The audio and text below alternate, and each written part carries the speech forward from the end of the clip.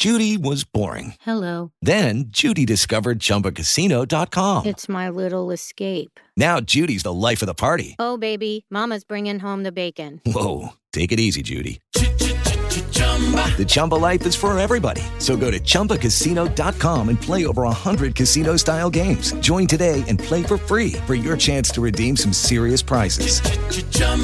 ChumbaCasino.com. No purchase necessary. Void where prohibited by law. 18 plus terms and conditions apply. See website for details. Blog Talk Radio. Welcome to the Paula Price Show, where you can experience scripturally organic, culturally unmodified teaching, get answers to your questions, and receive powerful prayer from your host, Dr. Paula Price, author of the Prophet's Dictionary. Tune in now and get ready for an exciting time of encouragement and transformation. Welcome your host, Dr. Paula Price. Hey, welcome to another episode of the Paula Price Show. It's another Thursday, Dr. Price. Amen. It's been a week, and this week was very fast. The whole week was fast. And we started out with the snow on Sunday. We did. Remember the snow? They gave everybody a little bit of downtime. I bet y'all all loved that, didn't you? We did. But you didn't bring any downtime word, and we appreciate that it was still an uptime, on time. Where is the time, honey? Word. But you know, I have a.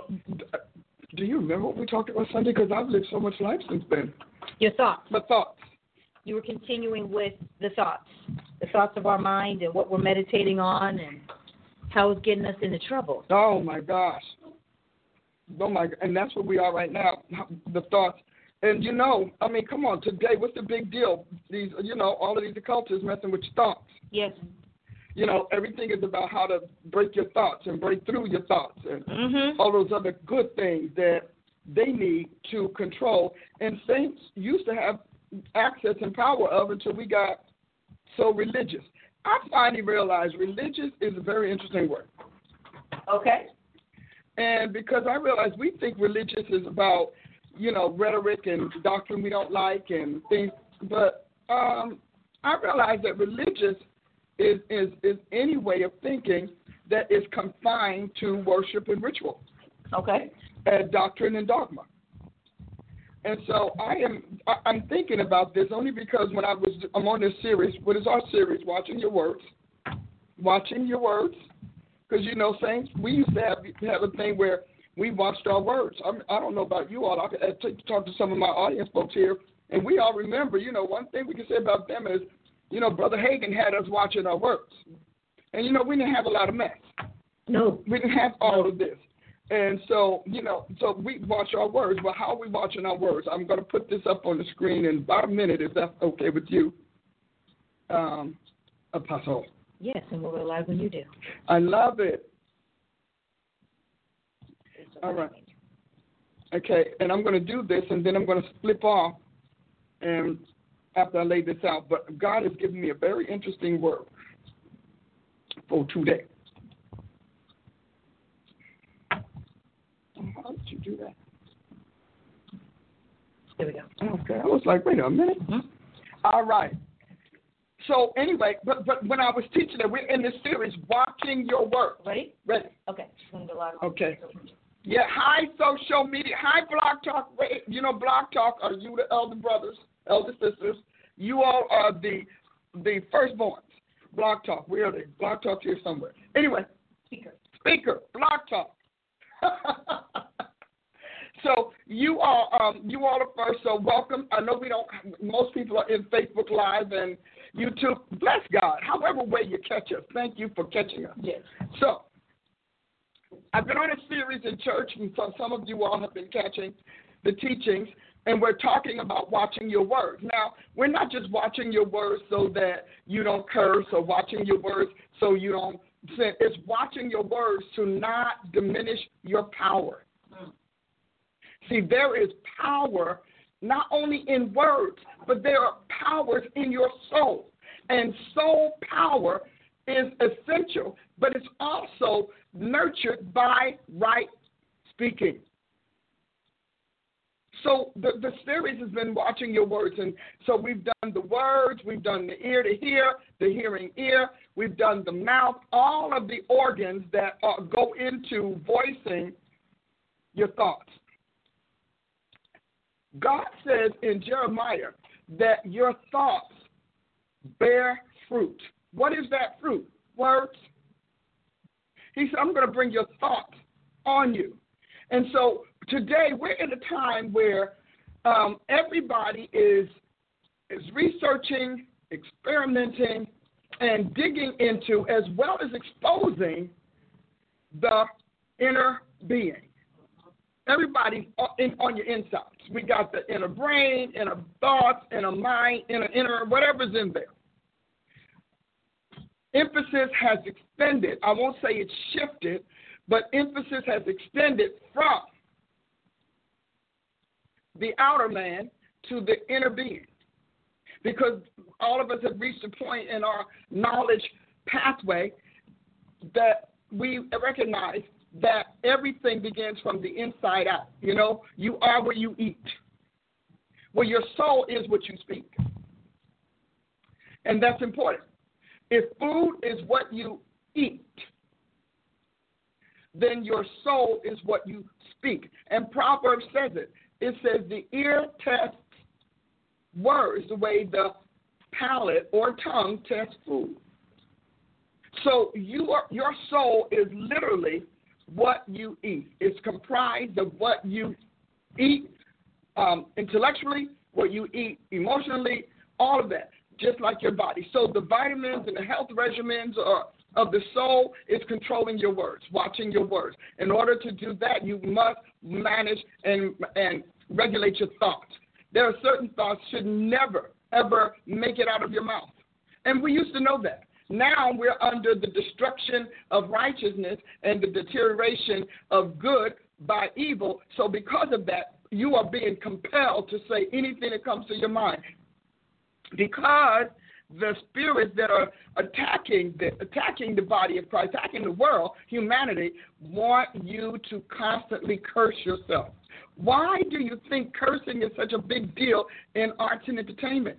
You think it's because it's your liberty, because you're free to either heal or harm, because you're free to cure or curse? No, it's because the spirits of doom, etc., only mobilize and are only authorized by words, like everything else in creation. Everything in creation is authorized by words. Everything. Because, you could say, well, even with the mute, they have to sign it out. I'm going to the store, and then you're at the store. Or when you're at the store, I'm at the store. So everything, because God said in the beginning was the Word. And the Word was with God, and the Word was God. So you don't realize that while you're exercising your carnal rights, because see, there are carnal rights and there are spiritual rights. And so you're exercising your carnal liberties. Galatians 5, those are carnal liberties now. We used to restrain them, and now we rejoice in them and we revere them. So you can make it in television if you can take off your clothes and if you can cuss. You can make it in media if you can cuss, if you can do the 7 deadly sins, if you can move into evil. Why is that? If you watch, and I do watch, because see, half of the reason why we're here is because y'all were told not to watch anything. Watchmen that don't watch, he said watchmen don't watch are like blind guard dogs. That's what he said. It's in the Bible, I promise you. So watchmen who don't watch are like blind guard dogs. Or greedy dogs, which means you can feed them and keep them quiet. So you don't understand. Everything right now, because we didn't watch, has now risen up as the adversary of the Lord Jesus Christ, as the adversary of what he stands for: righteousness, truth, mercy. I've come that they have life, not lies. Life. I've come that they may have life, and life more abundantly, not abundant lies. See, and so we're running on right now John 8:44. your father, the devil. And so you have got to recognize that when you're born again and you're filled with the Holy Ghost, every time you curse on God's altar and curse in his face. That's what the problem is with Christians cussing. You cussing out God. You're cussing at God. And a lot of people cuss it. And, you know, and I mean, when I was in some of those churches in Europe before 20 years ago, they were cussing in church and whatnot, pulpit like we're doing today. I want you to understand, cursing is a spirit. Cursed words is a spirit. They're spirit words. They are the utilities of doom. Cursing is the utility of doom. Write that down. Cursing is the utilities of doom. The problem is because when things begin in the spirit, they can take decades or millennia to manifest. You don't realize it. And so by the time your cursing has fully constructed the doom that goes with it, it's falling on your kids. Or it's falling on you in old age. Because remember, everything spiritual has has not the same restrictions or the same governors as everything natural. But if there are natural governors, you need to know they are born out of spiritual ones. So you walk around it. You sit up in church with a pastor that's cussing. He's preaching the gospel of doom. Because words they do more than paint pictures. They mobilize spiritual resources or unseen resources that are to materialize in a life. So words mobilize resources. They just go after it, and they just, they start coming up. That's why words echo in your brain. That echoing word in your brain, see, that's an active word. That word is acting on the sound. So you're first getting the sonar. So the whole sonic side of cussing is to create rings of power and light that send out signals to invisible spirits to go after what you said or to manifest it. Go find it a body, go find it a life, go find it a situation, and manifest it. I hope, is this speaking to, you all getting this? Because you are so proud of yourself that you're so free from religion, you don't realize that you have disconnected yourself from Christ. I think the major thing saints need to do this year is separate their religion, their faith, from the man, Christ Jesus. That is what apostles do.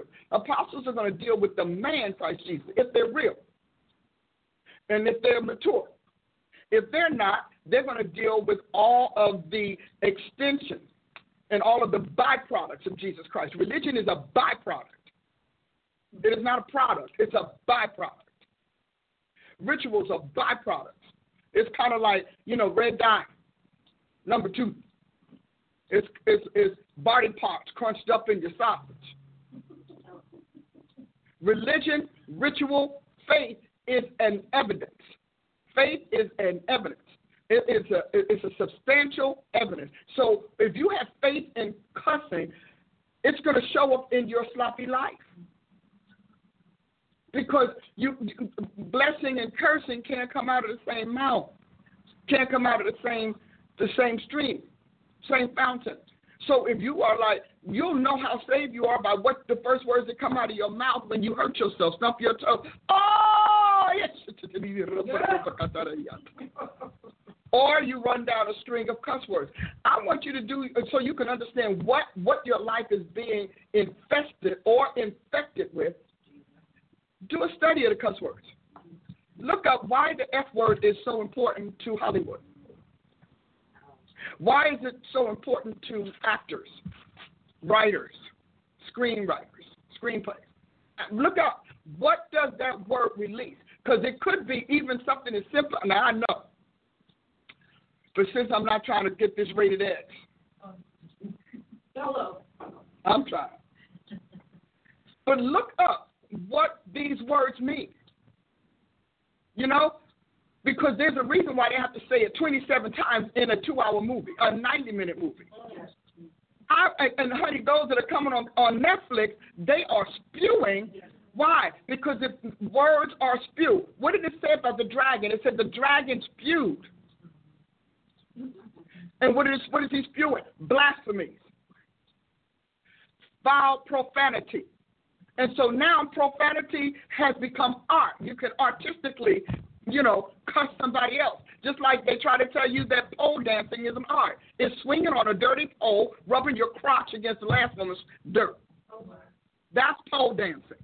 Just because you do it well, and you only do it that well because you're hot, you look in those women's eyes, they're gone. You look, there's nobody home. Their eyes are blank. I don't care if it's a Hollywood show, a porn thing, or whatever. They're gone. And you know why? Because the body is not meant to self-destruct.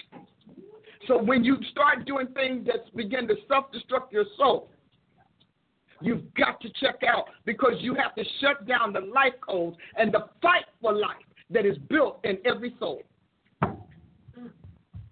Isn't that something? That's why people have to get high to do vulgar things, especially if they were raised in the light. In order for them to survive the darkness, they've got to shut the light off in their brain so that the memories are filed anonymously. So they have to get high. And so the brain understands that its guards are literally taken offline. Because that's what addictions do. Takes your guards and your judgments offline. So once they're offline, there is nothing to fight them. There is nothing to restrict them, but there's also nothing to filter. So then the body becomes an automaton. It just does what the brain says. You hear, and they tell you it happened. Yeah, I'll just check out. Well, I'll just close off. Well, I'll just take my mind someplace else. If you got to take the second most important part of your physiological self and put it off somewhere, you already know you ought not to be doing what you're doing. See, that's not religion. That is not religion. That is psychological hygiene.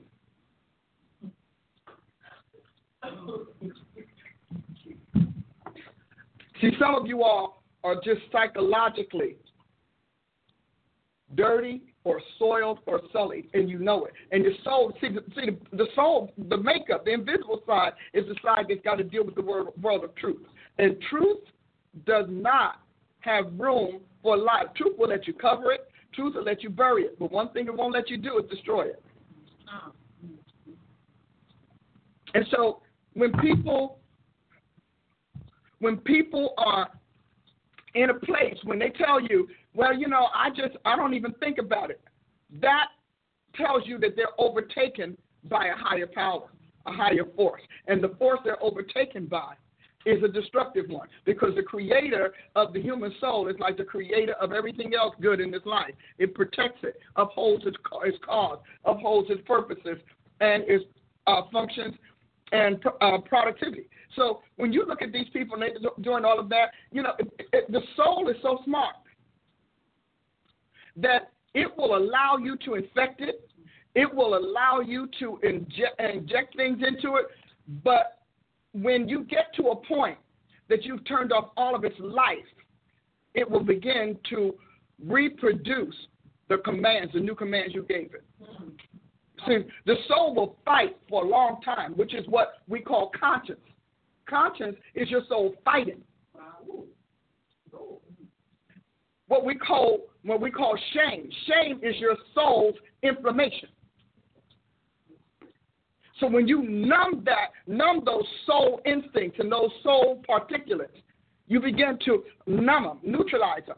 Then what your soul will do is say, okay, so we're undergoing a change. We're undergoing an overhaul. And in that overhaul, the soul then literally cuts off and packs away everything that's about life. Because the more you erode it, the more there's not the next guy or the next particulate, if you will, to fight and defend. So when the assault overwhelms the defenders, the soul just says, well, you know what? I'm just not going to help you out. Now, when you get to the point that it doesn't help you out, you have to replace those life codes that you have shut off with something that at least the function they serve. So now you have to functionalize your will to live and your will to love and your will to be happy with something else. And those are substance abuses. Those are your drugs. That is your extremism. That is your sex drive. That is your immorality. That is your rage. All of that, which is why Jesus can say your soul now has to be replenished with what you say will keep you alive, happy, and active. You don't realize that this may be different for you to hear from me, because I hear y'all, some of you all right back, I don't get. Most of you get it, so I'm proud of you, because most of you keep up with the Holy Ghost. But we got a couple of lag behinds. And so what you have to recognize is that we don't put enough emphasis in the human soul, which is why we're developing our Soul of Success Center, because the church can talk about the spirit all day long. But see, the spirit is from them to God. The soul is them to the world. And that is why worldliness has overrun the church. Because the worldliness, or the world's weapons, and the world's witness and culture and all of that stuff, they are the erasers of light. So they literally are putting the black light in you. And Jesus said, beware that the light in you is not darkness. So you say, well, I don't know why we never really kind of got into this, never heard of this, because without the strong, for example, the strong material foundations of Jesus Christ, without the elements and the rudiments and the components of eternity from God's realm to yours, you literally can be changed into anything. God put his word in you because he wanted you to have a choice and not be compelled to sin, or not be left with only a sin option. So we took the Bible away from you. Your pastor said we don't have to do that, and they started teaching, Christian psychology and having Christian therapy. The problem is they use the text and the implements from the same thing that slaughtered you in the first place. So they started using, even now, you look at those ancient arts that you all are so proud of. Y'all excited about those ancient arts. You don't realize that that's what Satan used to kill Adam. So it can't give you life. You're so excited with the therapies and Lord, let's not talk about, your liberty to just be yourself, however that is. Yourself was killing you before you took that liberty. You didn't need anybody to liberate you to sin and self-destruct. You needed somebody to liberate you from them by giving you another option. See, it's the optionizing that you fell prey to. And they told you that option was the liberation of your free will. You understand that in God's realm, free will does not mean the same thing to the Almighty who gave everybody a will as it does to those of us, bless your heart, Jesus, to those of us who are exercising it under the commandments of men. See, in God's realm, free will means that he came to set you free from the law of sin and death that he imposed on those who were born to Adam, and to give you the freedom to choose him, not to choose you. See, we don't understand that, and we've got preachers that say, yeah, well, that's religious and legalistic. No, it's not. That is God giving you a thinking window to exercise your free will to choose life and not death. He did it with Israel when they came out of Egypt. He said, listen, I set before you death and life. Nobody ever asked, why isn't it life and death? He says, I set before you death and life. Choose life that you may live. Why? Death is a default on earth. Earth, truly, you have to get that. Please hear me. Because some of you all, you're sitting there saying, this doesn't feel right, but my pastor says it's right. It doesn't feel right, but my prophet says it's okay. It doesn't feel right, but my apostle approves it. So you're caught in the grip because you're literally being released to the default called death and told that you should not feel discomforted because the rules of life are legalistic. The rules of life are religious. See, I keep telling you, God has no religion. He has himself and his offspring that he redeems from the curse of the law. Oh. See, God has the Godhead and his body. That's it. When you get, and they're not going to have denominations in heaven. I promise you. They will not denom anybody. They're not going to name anybody who's going to run off in his own populace. Yeah. Because everything belongs to the king. So the Bible says Jesus is gathering into one all things that were in heaven and on earth and in hell at the time, because he was going to hell to get the people. So you all are having all of these big old brouhahas over religion and doctrine and you know, male, female, gender and all that kind of stuff. God doesn't have that. The reason homosexuality cannot be in heaven is because God is a person and he's not a homosexual. So you can live on earth as a wandering star or a wayward self.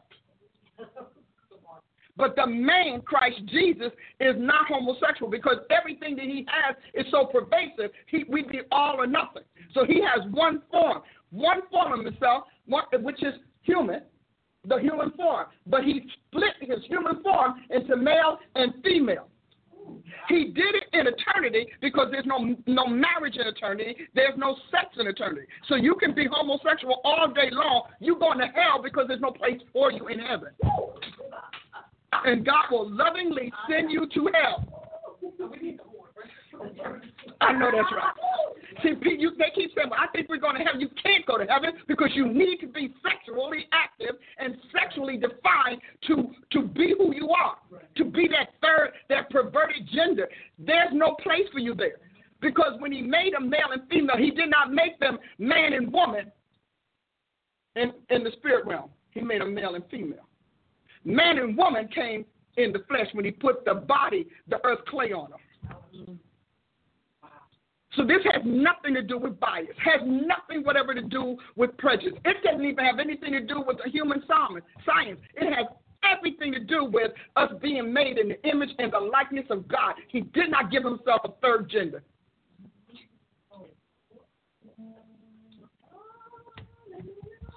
Now this has, as far as I'm concerned, you can say, well, I was born this way. You were, which is why you need to be born again. Because that model failed God. That model brought into existence, that model being made of fallen Adam, fallen, cursed Lucifer, called Satan. It strikes me he goes back to his pre-fall name. And folks think that God allowed that. No, that's a seduction. And so it's made of the Godhead, fallen Adam, and losing and renounced or retrofitted, because God just retrofitted of Satan back to death. So you got three elements in humanity. Hallelujah. And when we say Adam before the fall, Adam after the fall, but see, that won't fit. And you know why? Because he started having children after he fell and started belonging to Satan. Okay. So the third option comes from Satan. Satan is the father of literally cosmetic genders, or practitioner genders. That's why they can't reproduce, because everything in the Godhead reproduces. They cannot. So God's issue is just really, I got no use for you, and you have no place with me. I did not create a place for you, which is why I sent my son. Yeah, you can be born that way. Just like you can be born deformed or dysfunctional in every other area, you can be born with a sexual dysfunction, but it is a dysfunction. The appetite for it did not come from the Almighty. First of all, God's not having sex up there, so there you couldn't have got that from God. So they can preach all of that stuff, but you need to understand that stuff is preached from ancient religions. That's Buddha, that's Hindu, that's Brahma. And we can go down the line. Dionysus, Antinius, okay? So you understand these are all other gods, and they are not in the Godhead. The Godhead is three. God the Father, the Maker. God the Son, the Savior, and the Maker. And then God the Holy Ghost, the breeder, the maker, and the embodier. See, this is why you need an education beyond what's traditional, because there are a lot of things that have come out that alters traditional theology. I could stand here and tell you, like many other preachers, God didn't make Adam and Steve, he made Adam and Eve. But that doesn't speak to you, because you're dealing with the passions of a demonic spirit that was either given in your line that has a right to you because of your line. That's why it happened to you when you were little. Or one that you're adopting because you're rejecting the way, the truth, and the life. So either way, you're authorizing this, but you're also, don't start talking about something wrong with us. We homophobic and carrying on. No. The problem is not a phobia. Thank you. We need to understand, we're not homophobic. We're homo-truth. We're homo-veracious. We are the verity of the Almighty. So I'm not afraid of what you do, but I do feel like, as it is my charge from the Almighty, that you understand that your choice. Christians, stop bashing God, stop bashing Jesus Christ, stop bashing Christianity, because somebody chose to live forever in a place, the only place where they can live out forever their choice for perverted sexuality. There's no sex in heaven. None. That's why half of the people wonder if they want to go or not. That's fine. I'm going. And I'm not going to leave a light on for you or set a place for you at the table.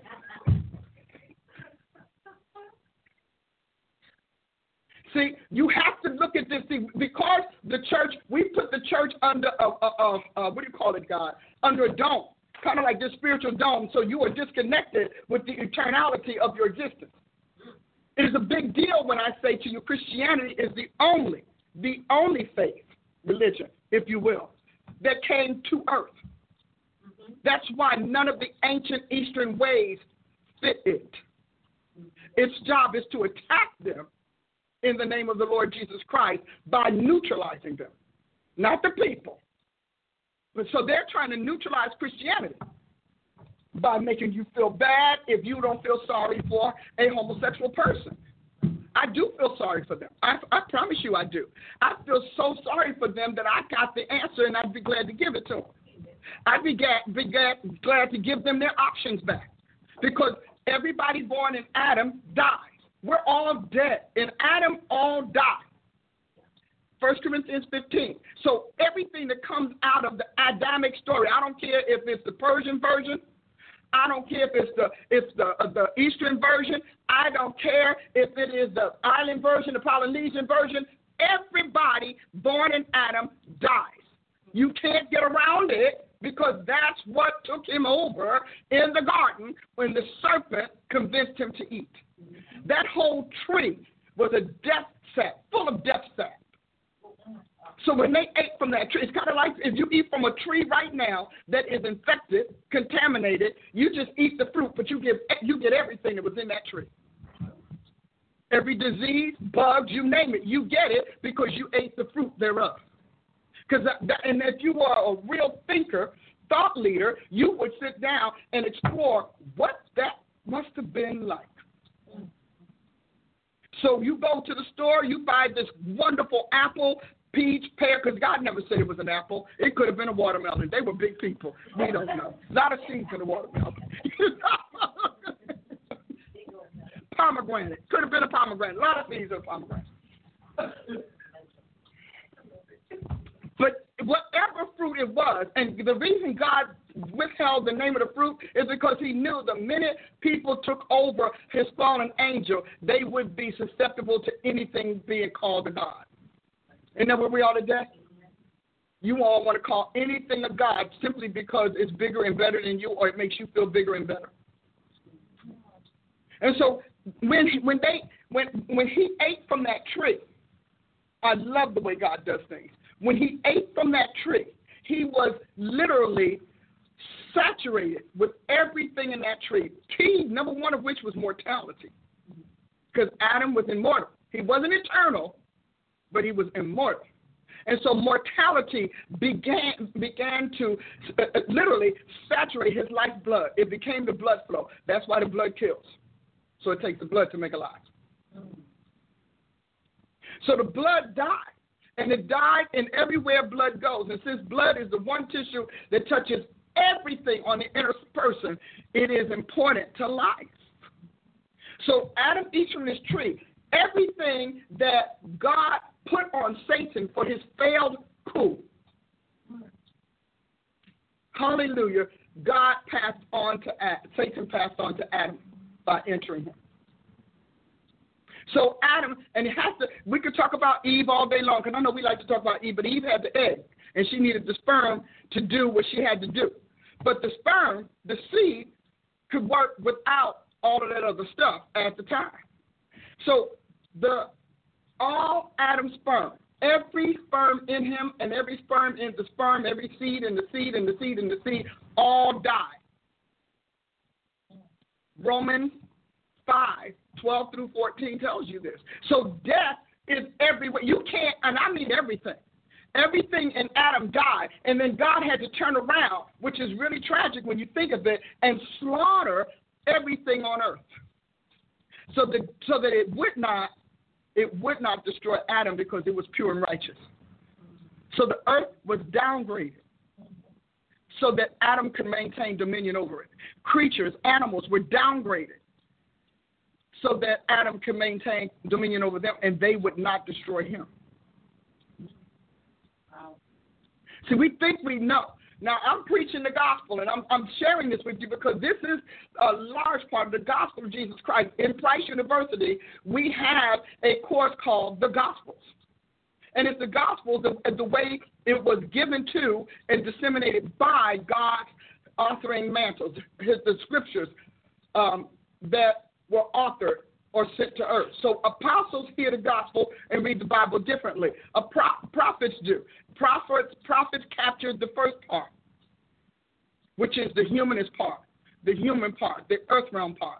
That's what Israel was at that time to God. They were his first corporeal human nation. No one, now he owned them all, but he begot only one. He put the spirit of birthing, the spirit of reproduction and progenitorship, his own, in Israel. That's what the circumcision was about, that people would understand that these people are different because their God is different. They don't belong to the gods of the world. Now, when we come down to Jesus, when he steps out of Yeshua and out of Yahweh into Yeshua, is something else. So now Jesus said, under Israel, I was your rescuer. And I pulled you out of the fiery furnace. I was your deliverer. Under Yeshua, I am your redeemer. He said, now I redeemed your flesh by sending Moses, but I'm redeeming your entire being myself, because I'm the one who made you. It was my breath that went into Adam. So when you think about this, I hope this is making sense to you, but when you think about why all of this is important and why God has issues with certain things, God has issues with, listen to this, adultery, fornication, bigamy, and homosexuality. What do they all have in common? Sex. You understand that the things that God has an issue with all have to do with illicit sex, because sex is cursed outside of marriage, because sex is how Satan began to reproduce himself. He couldn't reproduce himself the way God brought Jesus. He couldn't just speak a sperm into a woman's womb. So God has to save your soul, to renew your soul, to save your spirit.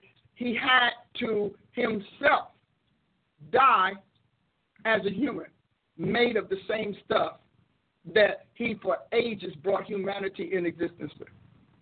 So they can talk to me all day long, and they can say, well, I just don't believe the Bible. You don't have to believe the Bible, baby. You dying. You do not look 23. I don't care how many surgeries you've had. I don't care how many nip, tuck, clip, and sucks you've had. You don't look like you are. They try to tell us that Cindy Crawford looks a certain way. I'm like, her eyes used to be up here. I can see that they've fallen, okay? So her ears used to be here. I can see that they're falling. Now, her skin is good, pretty skin, flawless, but things are not in the same place because the law of sin and death works. And it works not only against our will, it works against our ways. It works against our wants. And so and these people, but she looks like she's not a day over 23. Yeah, but you notice that when they put her next to the 23-year-old picture, things are low. Because we're falling to end up back to the dust. This is falling. See, because you have to look at, you are so quick to say, yeah, but her skin is pretty. Her skin is pretty, but her eyes are old. Her eyes have seen a lot of life like the rest of us. We've all seen a lot of life, and it shows up in our eyes. That bright, sparkle, shiny thing that you have in your 20s because you know nothing, you did nothing, and you want everything. Honey, that's the thing. You got stars, and all the stars have turned to comets. Our stars are no longer starry, baby. They are like comets. They're just trying to roam through just to survive all of the terrors of creation, of the universe. So when I look at that, see, I don't buy that lie. You buy the lie because you look at the veneer. Should we get our product as good as that girl look? Yeah, you should get it if you feel like that's going to help you, but don't think it's going to turn back the hands of time. It's just going to move a few crinks, rinks, chinks. It's going to move that. And it's also going to make you feel better about yourself. But those are all superficial. The substance of life is that from the dust you came, to the dust you will return. Nothing that comes out of the dust will live forever. Nothing. That is the phenomena of Jesus Christ putting his old body back on.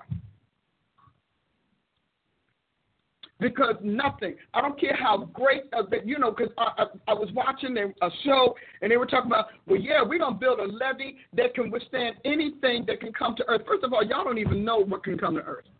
Jupiter fall down here, we gone. I don't care about your levee. We get a planet that drops out of place. We get an asteroid that's the size of 10 Jupiters. Earth's gone. And nobody be around and say your levee didn't work. Because you and your levee are dead. And so what we do, and even explaining the things that I explained to you today about homosexuality, we need to take our anger and ire off God and put it where it belongs. Adam chose to kill you. That was the exercise of his free will. Marriage got us in this mess. That's the exercise of their free will. Cain decided to behave like his dad, and his first act as a son was to kill his brother. See, those are real. And you could say, I don't believe. I listen to people say that all the time. I'm like, but you're still dying. You're still getting old. We still have accidents. You still don't know what's around the corner. You still don't know what you're going to eat tomorrow. You don't have that. I don't care how far in the future you go. You can't really name everything. Even those people who say, I can see into the future, they see on one line, one little beam of light, because omniscience belongs to Almighty. So the very things that's supposed to make you a God, you can't live up to. Not even a fallen God. You got to get your information from them, and they got to get their advanced information from them looking at the way life has always been under the heavens. So they're the ecclesiastical prophecy. You know, the Ecclesiastes, Solomon, life under the sun. You don't know what life over the sun is. We got a president that the most powerful, supposedly divine communicants in the world didn't pick up. And he doesn't care. He's still just doing what he called to do because he heard it. God talked to him. He probably didn't believe the Lord because, who would believe that? Like, what? But that's proof that you all don't know. That's why you're rushing so hard to scrub him out. You're rushing so hard to discredit him because he humiliated y'all. All got egg on your face, and you still trying to clean it off. You're gonna wear that little omelet for a while. So says Jesus Christ. But you understand that all of this stuff that you all feel about Trump is because the people who back the wrong horse are struggling and suffering with the loss. There's nothing pure about this. Nothing is ever pure until you get the injection of the Lord Jesus Christ or the Godhead. Nothing's pure. Because you can say all day long, I mean, you can tell that when a person wants a lie, truth doesn't speak to them. Yes. They can see truth. Yes. I do not have a bump right here.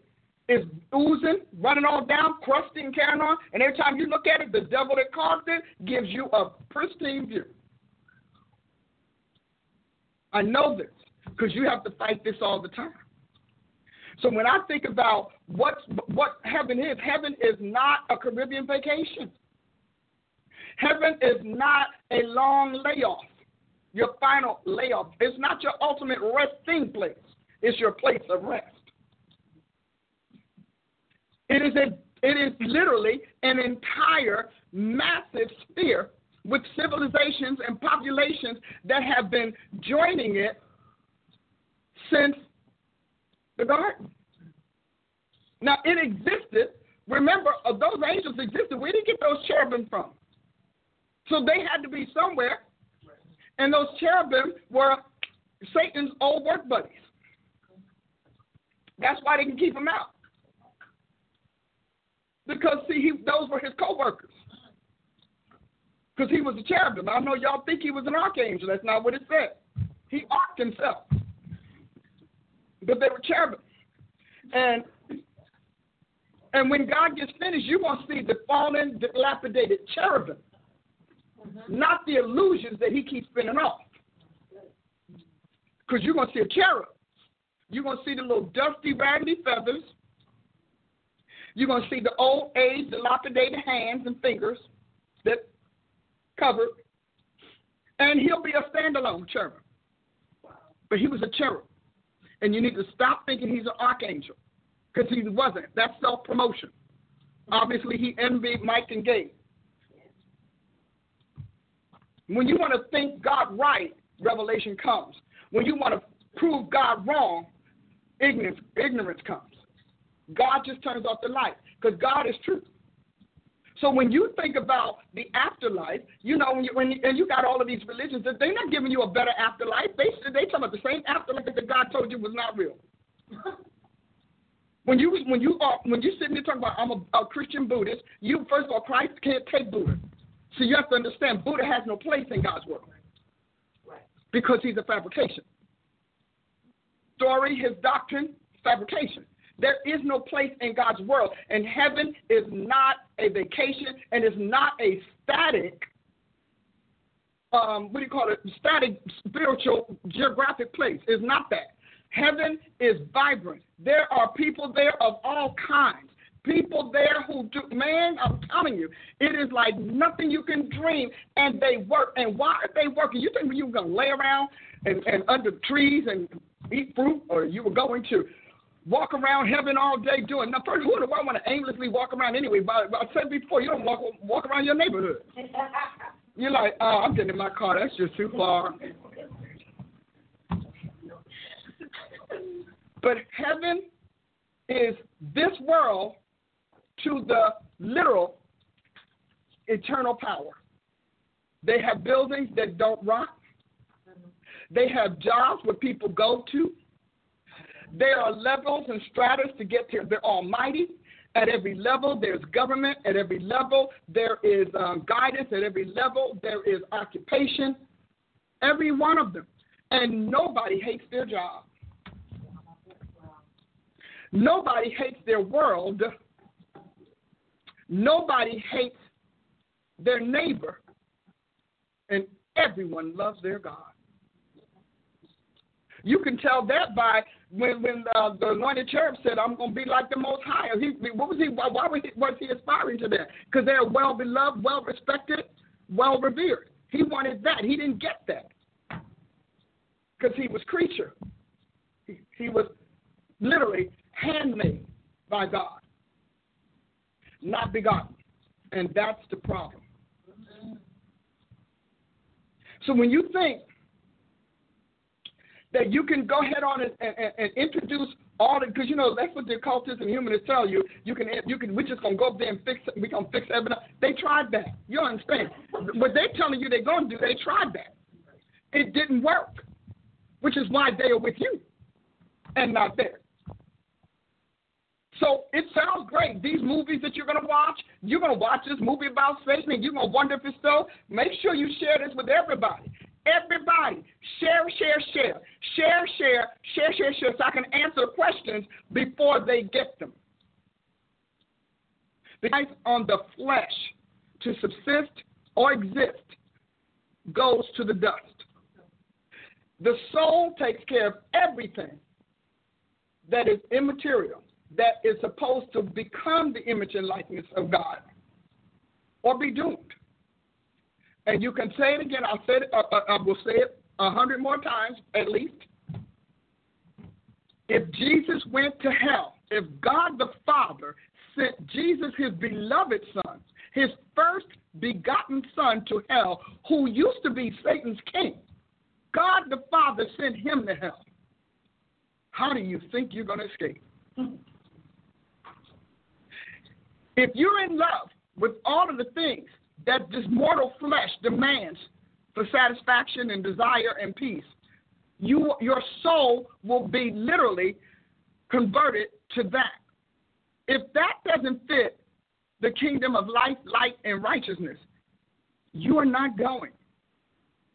I know we don't teach heaven and hell any longer, and that's unfortunate, because heaven is not just a reward system. It's not just a get-out-of-hell-free job. But heaven is literally the first world of creation. It's the first world. The Godhead is the first family. Now, that may not mean a lot to you until I make this next statement. With the Godhead being the first family, oh, help me, Jesus. Guess what that means? That means that those who are in him are adopted into the first family of all creation. That's why Christianity is a problem on earth. That's why you're a problem. That's why your faith is a problem. Your allegiance is a problem. Your conversion, transformation, your holiness and sanctification, your obedience, your righteousness, your integrity, all of those are problems because they are literally made of the substance and essence as well as the virility and virtue of the first family. Makes it more potent than anything. The weakest thing about you is your flesh. The weakest thing about you is your humanity. When I found out the superiority, the supremacy, even the superlativeness of Christianity, I never, ever doubted my faith again. I don't miss sin. Some of y'all can't be sanctified because you're constantly missing sin. You feel like I'm missing out on some sin. I don't miss sin. I don't miss Satan. I don't miss his spirit. I don't miss his culture. I don't miss it. Like, I don't yearn for it. It does nothing for me. The only thing I want that Satan has are the souls that Jesus redeemed. Now, that I do want. And I want that because that is my treasure to him. He who wins souls is wise. So I want to give him the souls, for him to sanctify and clean up. Because the Bible says that you get a new body. There is a new body that's made exactly like the civilizations and populations of God's eternal world. That's waiting for you. And it said when God gets ready to take his church, we will all be changed, which means that new body is already under the old. And that old is going to disintegrate. So the whole schema of it. So it's going to materialize. And it's going to materialize as having always been there because it's always been working with you. Or it's been literally stagnated by you. That you can understand this by thinking of things that happen that you can't explain, never happen again. Abilities you did once and can't do again. acts that you've done one time and just don't remember. Your brain is like, what was that? What? Tell me, you going to tell me that? That new man is working. But see, we don't make it appealing. We make it like it is such a condemnation, that it is such an inferior, disdainful thing that you don't realize the superiority of what's going on in this thing called Jesus Christ, Christianity. There's a reason why Buddha want to be like you. There's a reason why they want to have Buddhistic Christians and Hindu Christians, and not Christians who are Hindu, but Hindu Christianity and Wiccan Christian. Why are they chasing us? Because we're not chasing them. Only the naive. I'm telling you, the real Christian, like, what? That's like slumming. That's like step down, downstep. You know, going back to your old neighborhood and seeing that it's worse than it was, and being infatuated and enamored by the worstness of it. I don't know if this is helping you all, because you need to share this with everybody you know, but you need to sit down with your kids and play this, because your kids don't have answers to why they shouldn't be what the teachers say they ought to be. Yep. Just remember this: God has no place for a third gender. There is no third gender option in the Godhead. That is why humans have got to cosmetically develop them and make them. Because everything God does comes forth autonomic. It works on its own. It works by itself. Nobody got to tell you to grow that hair for puberty, grow the boobs. Nobody got to tell you that. Many women hate it, and you know what? It doesn't care. Why? Because it's part of the genetic scheme and strands and makeup that God set in motion in the garden and never had to come back and never repeat. Nobody has to tell that voice to change. Nothing. All of that happens by itself. I read an article and said where you can tell when people are deluded, you know, but that's why we say that it is not natural. Are you kidding me? You cannot say that's not natural and then say your cosmetic work is natural. Right. You got to make up your mind. Right. You are the cut and paste model. Yes. You cut and paste model, and you're going to tell the one that can grow with or without you, doesn't need a pill to stay what they are, needs a pill to alter it into what you want, and you're going to say that's unnatural. Why do I have these conversations with you? Because I like to give you not just equip you for ministry, but arm you for its opposition. See, we equipped, but we didn't arm. So you went to a whole lot of equipping classes, or the equipment of the saints. We equipped you for ministry. We equipped you as if you were going to work in such a harmonious climate that it would never, ever be tried. Good trainers train you on the problems, not just the solution. Train you on what you will meet. Train you on what you say. So these people talking about equipping when all they gave you was how-to classes. So you are laden down with how-to classes. How to build a church, how to increase your numbers, how to raise money, how to prophesy, how to preach, how to build a family. Everything was a how-to class. There are a bunch of high-level tutorials. But nothing armed you to keep that which was being entrusted to you. And because they didn't think you had a reason to keep it. Because the church, so introverted, so introspective, did not acknowledge the fact that God has an enemy, and every enemy of God's is yours. So if a person is not God's enemy, they won't be yours. If they're God's enemy, they're going to be yours. So we didn't equip. Apostles didn't just equip. If you notice, Paul instructed, taught, armed, and then drilled. For a hardworking farmer, endure hardship as a good soldier. You understand that?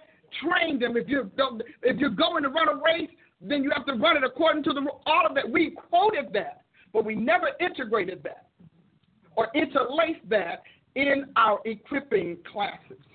So we're equipped to preach, prophesy, testify, talk aimlessly, talk shamelessly, talk whatever, but we're not prepared to make sure that we win. We are not competitive, even if we are at times combative. We've been told that you can't be combative in Christ. I don't know why. He's still fighting. He's fighting for you. He's fighting for the generation to come. He has to be combative.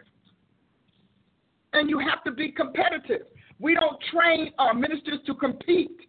Paul said we must compete, only do it according to the rules. But competitiveness is key to our success. We have got to face off and then win souls and lives from darkness. So that means we have to know more about them and know our stuff better than they do. I think my prophets are probably ready to come, and while they're coming, I want to tell you why I have. Do you see this that I gave you? That's because I'm not even that. That specialists should know this. We are supposed to be God's specialists. We're supposed to be the Messiah's specialists. I'm the expert. That's why I can run all of that down, and you never saw that screen move. Yet we did so much right. But the screen not moving. Screen not moving. Prophet and dear, we're going to push this back. You can push this back.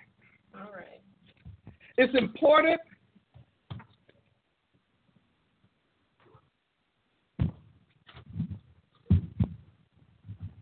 Ooh.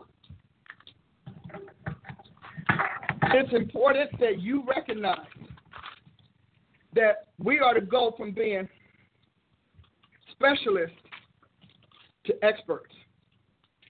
And we have a class. So I'm going to show you this again because it's important that you see. Let me just pull this out for a minute. Can they see? Can you all see? Well, I pulled it out, so they're on they got a free ride. Lower it a little bit further. Oh. I just appreciate how God does what he does. And I appreciate the fact that we need to stop having mediocre. I think that mediocrity has taken us out, lack of knowledge. I'm going to put this up here so that I'll keep this picture in your mind. It's important that this picture stays in your mind. I want to talk about this just for a minute before we kind of let the power team kick up.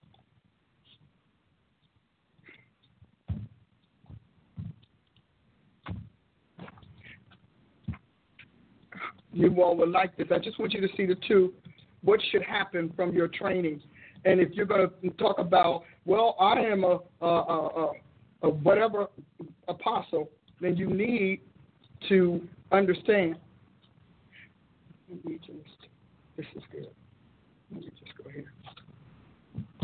You need to understand that to be a top apostle in God is not the same thing as it is to be a top apostle in Jesus Christ. Because, see, Jesus does not measure by the flesh. He measures by experience and expertise. I call it the 3 A's, Apostle Ashley. Three E's? The 3 E's. You're right. Help me. See why I need her? That's why she's going to keep her job. That's exactly why you're going to keep your job. Isn't that nice? Everybody needs job security. Well, you got it because you helped me get through where I got to go. The 3 E's. Oh, but they're going to pop up. What? Or is that what you're going to put up? No. Oh. I should, though, but maybe I'll do that while you talking. Hold on. Why she that did not come out right. Okay, but while you're doing that, can we talk about the Tulsa Prophetic Training Institute? And Price University? Well, the Institute is in June. Oh, yes. Here in Tulsa, Oklahoma, June 19th through the 22nd. We have adjusted the theme, right, Prophet Adia? Yes. Do you like that, Jeff? And it's been adjusted to disrupting prophets of the pagan age, confronting the darkness. Yes. That is where we are. And that is where we're staying. That is where we're staying. We were doing a review of Dr. Price's broadcast over the last 12 months, and the broadcast with the biggest feedback, the highest response, and viewership are all tied to those themes, knowing that prophets, apostles, fivefold all over the place we're craving to know what are we going to do to get out of this mess. Yeah, that's true. How do we do it in a way that's not just a message, not just a sermon? Ooh, we were so excited. Man, they preached the anointing fell. We laid out. We processed them out. I got 25 prophecies. Mm-hmm. And the problem is still there. And getting stronger and stronger. The themes of our speakers are not changing because they all fit into that theme of disrupting prophets of the pagan age, confronting the darkness. We have to disrupt this mess. We have to confront it. And I like how you said today when you talked about that. Hold on. How we may be confrontative sometimes, but not competitive. Right. Yeah. And how we're going to learn at TPTI how to compete. So a few things as far as registration goes, I should say securing your room at the hotel. It's at the Warren Place Doubletree Hotel, not downtown. Tulsa has 2 Doubletree hotels. So you want to go to the Warren Place.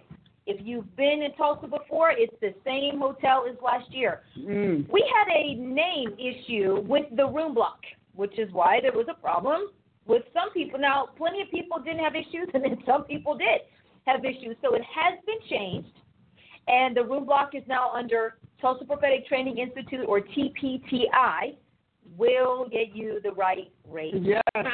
Yeah. That only took like 15 tries. Like, what is the problem? What is this room block under? And so that has been fixed, and now if you go to get your room for you, your groups, you do want to make those reservations, you'll be able to actually connect. Hallelujah. So please make sure you call the right hotel. I know. Because the downtown one does not have the information for the Warren Tree one. And they can't say, well, can't you just do it for me there? No, because we're not there. No, because we're not. No. And people think, well, I don't know why you can't do it. Yes. You know? So what are some of the things, speakers, do you want to tell us something? Well, yes, Dr. Price, we have, this is what I love about the near collaborative. Yeah, we have one of those. Underline, right, is that we like to collaborate with various people, and some of them are not a part of NEAR officially, but we still collaborate with them. So we have Prophets Hakeem and Naeem Collins, who they'll be returning. Yeah, we just had a great time. We had them here for business, not for ministry, although if we had more lead time, we would have had them here. I would have used them, brother. You would have. Yes, I would. I got work for them. They would have let the Lord use them. Yes, I do. I got plans for them.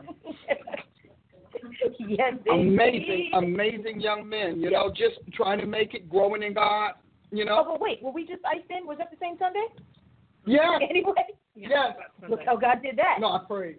I But so we had to get them out and get them home, but if they say we didn't have church, anyway. We have church right. with God. It's yes. powerful. Won't he do it? We'll see about June maybe. Mm-hmm. But anyway, so they were here, very, very intelligent, studious young prophets, and plugged in. And so they're going to be teaching on different aspects of prophetic guardianship. And we need it. Yes. What I love about the Tulsa Prophetic Training Institute, it is an academic, scholastic weekend. It is school. Yeah. We have worship. We like have magic. prophetic ministry, but yes, it is school. You will be trained. We have a program for our young people, Prophet Adita. You can speak into why people need to bring their teenagers, and we do want to emphasize that age. Yes, we'll have the Teen Prophets track for teens that are 7th grade through 12th grade or ages 13 through 17. So they need to either already be in 7th grade or finishing up with 12th grade or going into 12th grade. So that range. Teens have a lot of questions about the supernatural. They have a lot of questions about the truth of God. Yes.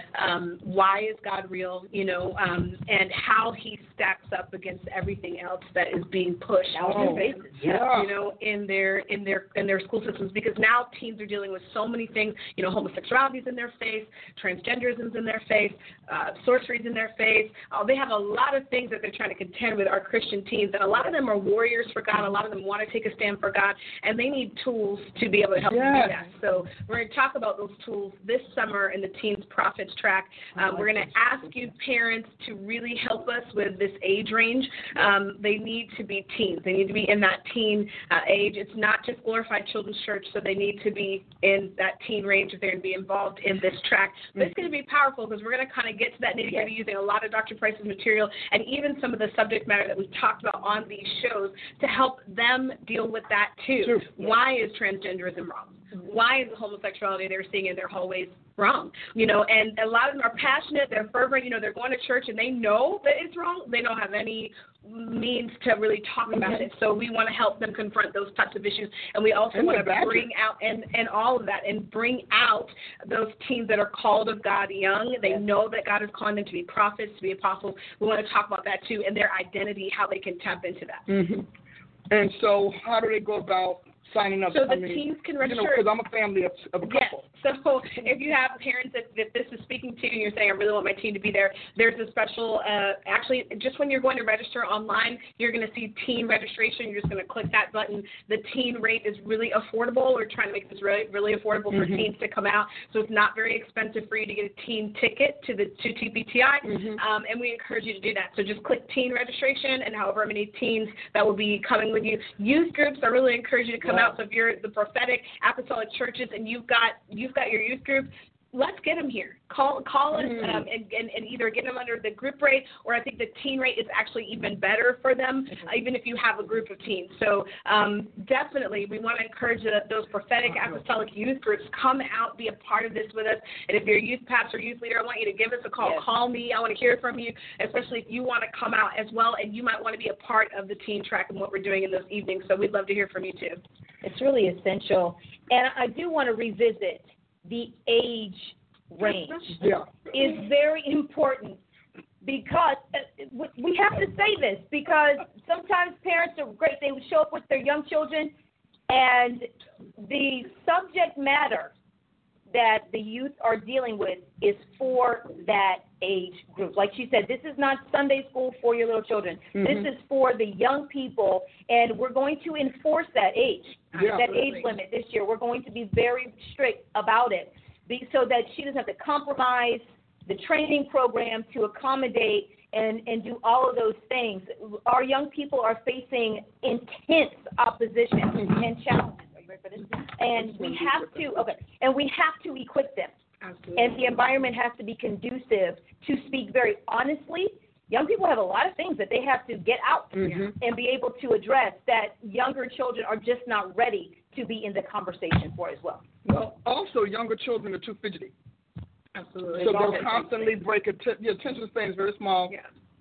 And they'll just keep disrupting the classroom, not even meaning to, but enjoying themselves. And then also there are a lot of spiritual dynamics that happen in these classes where you do not want your child who is defenseless because of lack of training or whatever to have to pick up another thing. You know, what we are covering are heavy subjects, but those heavy subjects have, obviously, heavy anointing.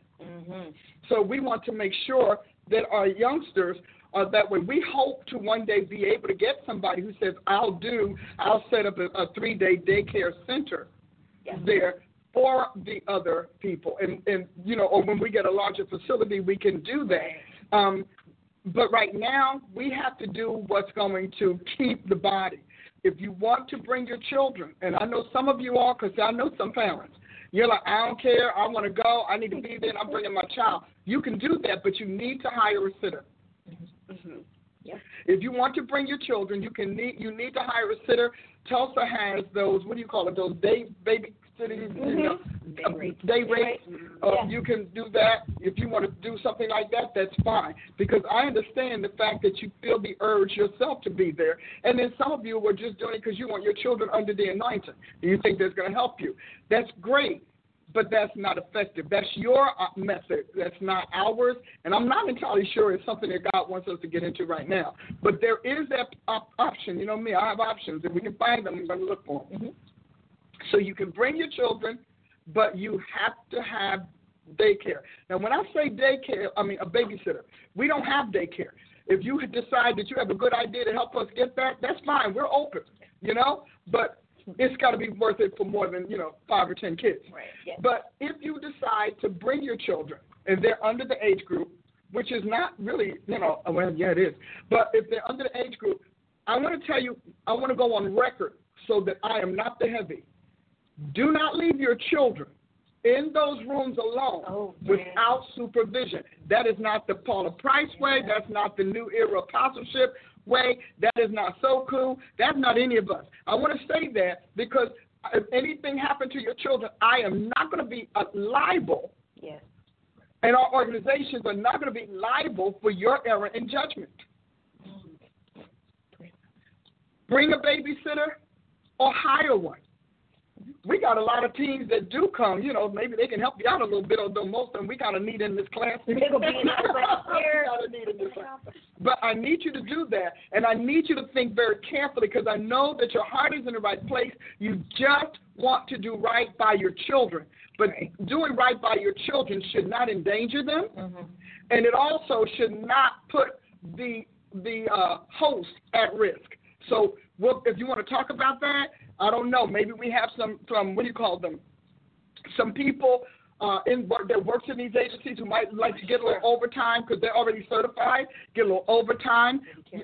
Okay.com. Maybe we can do that. But understand, we're not going to let your toddlers and your youngsters in these sessions. It is not in their best interest, and you really won't like what you get back.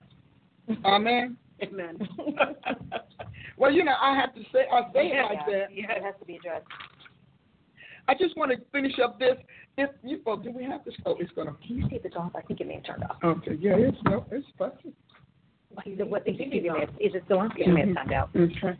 The reason I'm showing you this is because I get a lot of people who say. Yeah. There we go. I get a lot of people who want to know what we do differently, how we do it differently. We often talk about gift versus office. We have a whole program for gift versus office because it's important to do it. What you get here, I know you might think, wow, that's deep. Boy, I got everything I need. You don't. What you have are the seeds, and a seed without a ground, and a ground without an environment is just a seed that's dying. So I wanted you to see this. If you look at your screen over here, you understand, you see all of these are scales. And these are scales that you live with every day in your job. You live with them. You live with them saying you're amateur, novice, learner, skilled, expert, peak expert. But here's what's interesting is that these are liability, danger, risk, and problems. And a lot of the people who are in ministry today cannot even discern these. And then, because they've come under the good news gospel, bless their little heart, they don't speak negative. They just go, pray the negativity out. Those of you who vote for elections and say, well, I'm just going to vote my bias, I'm going to vote my ethnicity, I'm going to vote my feelings, my sentiments, or I'm going to vote my approval. You can do that and then say, and I'll let God fix them. I'm going to go on record to tell you right now. Please. Companies don't hire people today until they're very sure because they know once they're inside, fixing them is harder because being chosen already affirms their state and their consciousness as it is. So you go and you put people in who are incompatible, people who are incapable, and we can go on and on and on. You do that, and you think that, okay, so then God will fix them. Let me tell you something. God's not your handyman. Come on. And many of you all treat God as a handyman. He is not your handyman. God's not step and fetch, run and get. God is not the psychotherapist. Because if he wanted to do every psychotherapy, he wouldn't have put him in office. And you all are talking about, well, God put him in. No, you did because you thought God served you.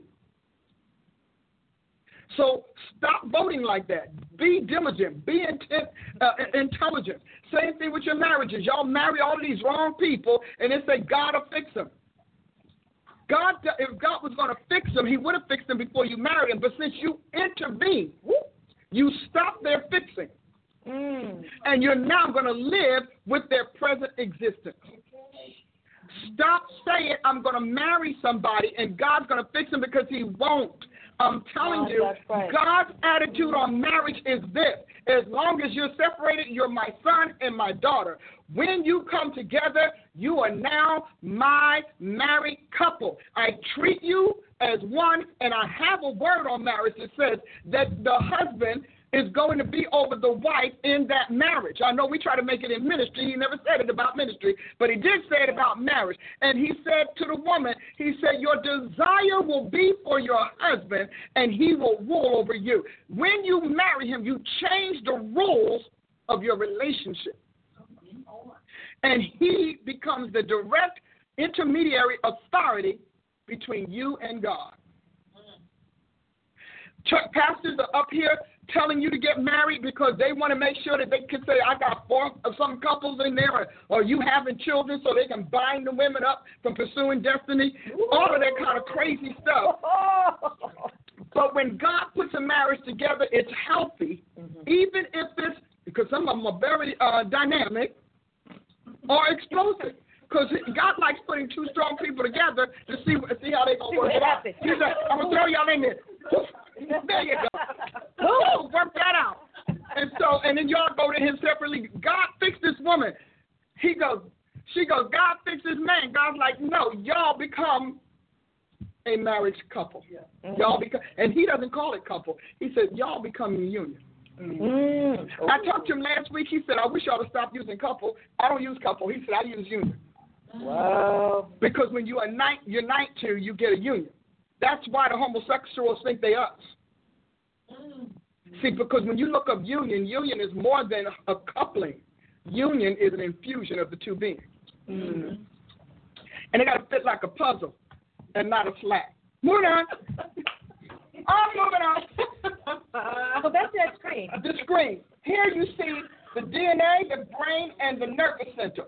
You are a prophet, or you are who you are by your physiological makeup. And when God calls you, he calls you because your existence is the prophecy. And then we go over here, we see the office, and again, we see beginner, learner, proficient, and expert in the office. Most people are somewhere between beginner and learner, especially if you're a gift. That's why I don't use the word gifting. When I say you're a gift, you're a gift. You know? Because they're a gift. So in their word, a gift is the anointing. In my world, gift is the title. You're a titular. So you're a gift. Now, we look down here, look at this. Now, we have expert. Look at how many ways they have sliced this. First one, amateur, novice, learner, skilled, expert. The next one over here, beginner, learner, proficient, expert. We go over here, we got average, skilled, specialist, expert. And here is the master. And so all of these are the realms or the construction or composition of a professional minister, prophet, any fivefold. In the end, the least you should aim to be is a specialist. A specialist. That's middle of the road. To get that way, you first must be a master. You must be a master. And so God wants us to think differently because he's judging us based on what he's always judged. Insufficient. God uses the word in the Bible. Insufficient, unable. You know, he uses those words. When you look them up, they mean this. And so last one, we're always the one who has gone to far enough to not just practice, not just utter, practice, or perform, but also can produce and reproduce and can instruct you so that it's more than a superficial instruction. It's substantial. When Paul talks about Christ being formed in us, all right, form means substance. It doesn't just mean essence. Right. And so many people are running on the essence of Christ. We have his presence. If you're satisfied with God's presence, like a static piece of furniture in your world, then you operate on essence. But if you and God are collaborating and interacting and accomplishing what God gave Jesus to do. See, because some of you all don't care about what God gave Jesus to do. But if you're doing that, then you're dealing with the substance. And so that's why people talk about weight. The far greater weight of glory is the substance, the substantiality of Christ in us.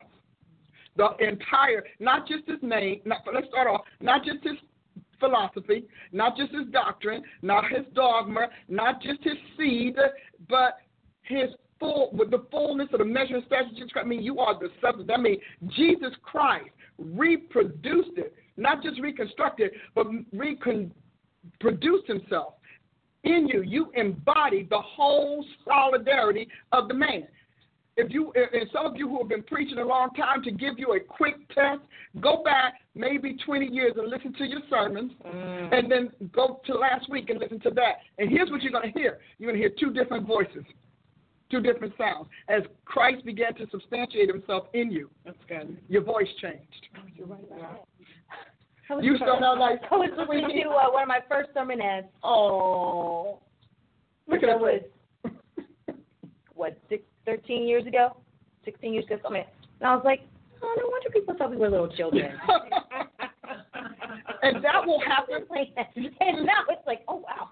And your voice is heavy. One of the things that God does, because words are important, he's got to work on your voice. Mm-hmm. Right. Because there are voice elements and voice factors that do a work that sonar, the ears, don't fall short of. So people tell me all the time, we were in a restaurant when we were out with the twins. Yes. We were in a restaurant. Yes. And so I was saying I wanted to go to a certain place. And so I said, well, I could go incognito. I can put on glasses. I can change my look, and I can go to this place. And the dear said, you'll be fine if you don't say anything. She said, because you can't talk. And then, so one of them said, that's right, because you have a very distinctive voice, so you can't talk. I've always had a standout voice, but my voice has never been this distinctive, so much so that when I'm in airports and people don't see me, they hear me. Yeah. So why? Because God's got to give people an ear to hear and a voice that they will respond to. Mm-hmm. A lot of you all, it's not your pastor because they don't move you to obey. Ooh. It's not your mentor because you think you know more than them and you're not willing to change. When people come under me, I don't care how powerful they are, how high they are, they recognize that God set me in a place in their life that they can trust. Mm-hmm. And because they trust that place, then they comply. That's good. Because I'll tell you, I don't deal with anybody. If you give me a fit, I don't have to. You understand? I don't have to. I'm not defined by numbers.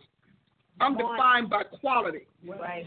And I'm telling you, now numbers happen, and I do get those. But understand, I don't need to sit up here and say, I got 40,000 sons in the Lord. You ain't taking care of two. 40,000. Oh, my God. Yeah, just an example. Yeah. Oh, no. But, I don't. I want you to understand, you're going to tell me how many people I have in the Lord because you're going to listen to my folks. My folks sound like me. That's right. And they have their own voices. So I don't need that. So if God's talking to you about your word, you better start looking at the things he's doing with your voice. Mm. There are some praise and worship leaders, they say, la, la, la, la, you're hallelujah. Warm up skills. They only running the steps. And somebody else, they banging and sweating and whatnot. And you're like, they didn't finish getting processed.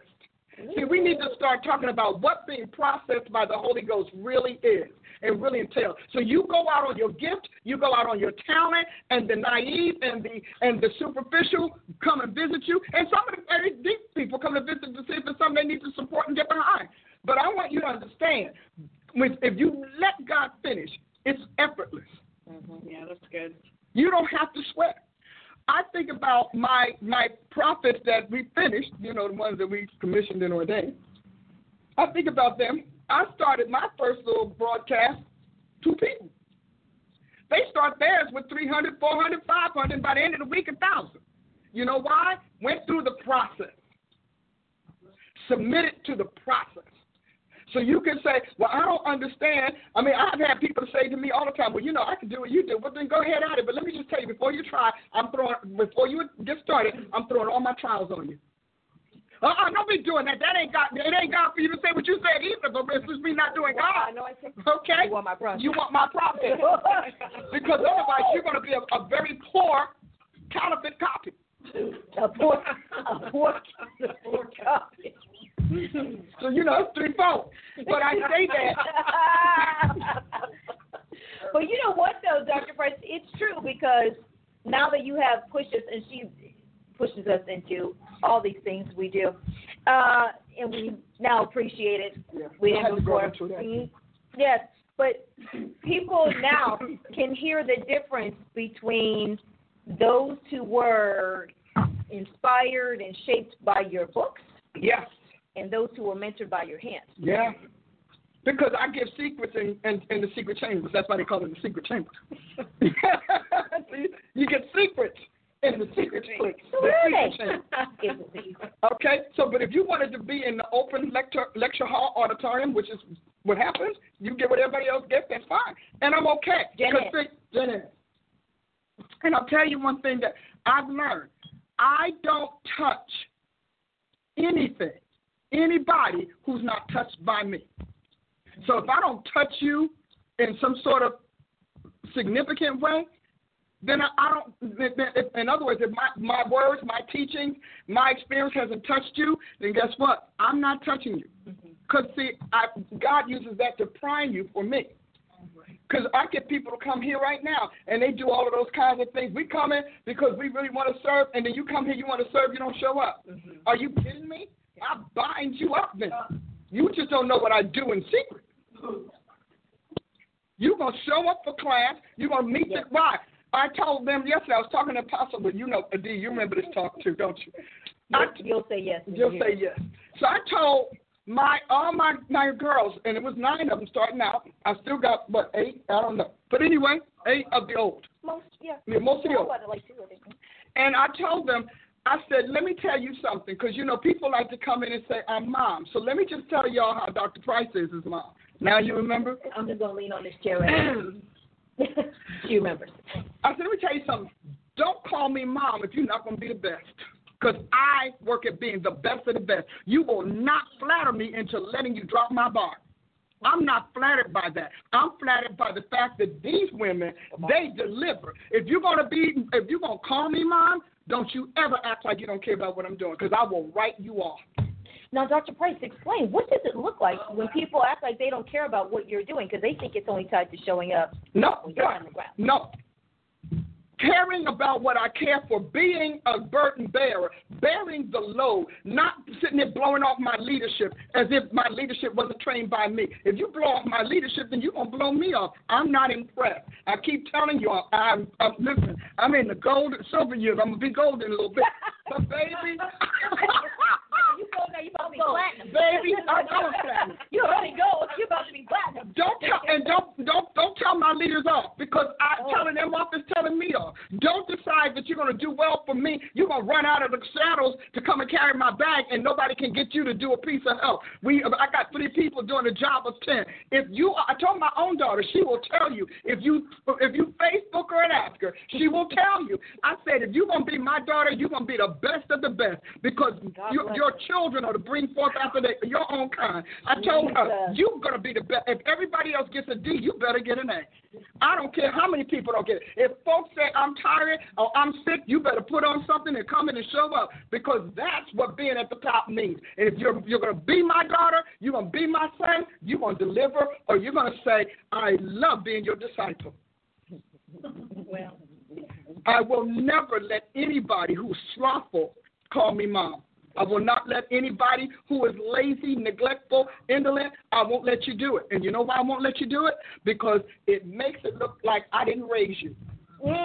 It makes it look like I have a double standard. I let them push these women, and I push my other sons, but yet with you, I was easy. My baby daughter, and let me tell you something. For those who don't know, Dr. Paula Price loves her daughter, who is in her ministry, Paula Price. I love all my daughters, but that one that gets in the trenches with you, that trench buddy, these women are trench buddies. They fought with me. Days that I was sick, I couldn't get up. I'm in the hospital. The nurse don't even need to come, because these people, this way back, they all in the way. I'm telling you, when they do a paper, they don't do a paper for themselves, because they know that if I'm going to approve it, it better be the best they can do. And I need to see best becoming better and better becoming better. So all of that there, I'm just going to call you mom. You're going to call me Dr. Price. Call me Dr. Price. I'll be all right. Well, typically, when we're dealing with that kind of chain of command, it's the person above you who initiates that kind of license in the relationship to say, I'm your spiritual mother, I'm your whatever. Yes. Not down, up. I think that's very poor church training. It is. That I'm going to tell you who you are to me and how I will approach you. I was like, are you kidding? This is not, honey, let me tell you, first of all, I'm not a mom. I'm a matriarch. Hello. That's very different. So I am the female chief in your life. And I'm okay with that. Is it true? Yeah. But they'll tell you, it took years for me to call them daughters. It was almost 8 years before I said, I said, bro, I remember saying to Ashley, she's like my daughter now. And I went to sleep one night, and he wrote her in my spirit. He just wrote her in there. And then I turned around. I'm thinking, well, he does the same thing with Adia. And he writes me, and she doesn't even want a mama. Because she's trying to be free. I'm all right with the mother thing. Got that covered? Thank you, Dr. Price. My mom, love her. And you know what? But when God gives you somebody as a spiritual son or daughter, it doesn't make a difference how difficult it is for them to see it. It's your job to know that if they're written in you, what's in you is going to take them over. Yeah. And so I do. So if you're going to call, and I mean whether you are, because y'all like to visit up here and say, hey, Mom, no. I need you to come and become like a superstar. My people got to be superstar. I know they folks that, is that the truth? Well, you know, we have yet to really encounter people who lead with Mom that don't compromise standards and use that. So in professional settings, especially now, she'll say, no. Yeah. And I'm Dr. Price right here because you coming in with Mom. First of all, you always use the thing. I need to know how you treat your mother, first of all. Yeah, because most of y'all don't like your natural mother. And others got bad memories on your natural mother. And others don't even have a natural mother. And you know what that means? I'm going to take all of the bad medicine. That's right. I ain't doing it. I'm not doing it. Earn your place. I will tell you when God wrote you in my soul as a offspring as opposed to a trainee or sheep. And I want you to know, and if you're going to call me mother, I expect you to be better than anybody. Don't ever say, if I got time, I'll show up. Don't do that because I write you off. See, I am the mother that will disinherit you. First of all, you got to be written in. Because you calling somebody Mom doesn't actually mean they wrote you in. Because let me tell you why, and you all will like this. My team, those that I call my sons and daughters, they care about me winning. They care about me looking good. So they're not going to do things that cause it look like I have double standards or look like my word doesn't matter. They don't want to have me have failed enterprises. These women, all of them, these, honey, please, they are like that. The only one that came in another way is Maud, and Maud let you know I'm coming in another way. I'm going to be a daughter, and I'm going to do it right. Yeah. I said, well, then come out. What? She delivers. She delivers on and whatever. Makes everybody else fall in line. So don't get it in your mind that if you call me Mom, that's going to give you some indulgences. No, it's going to be harder.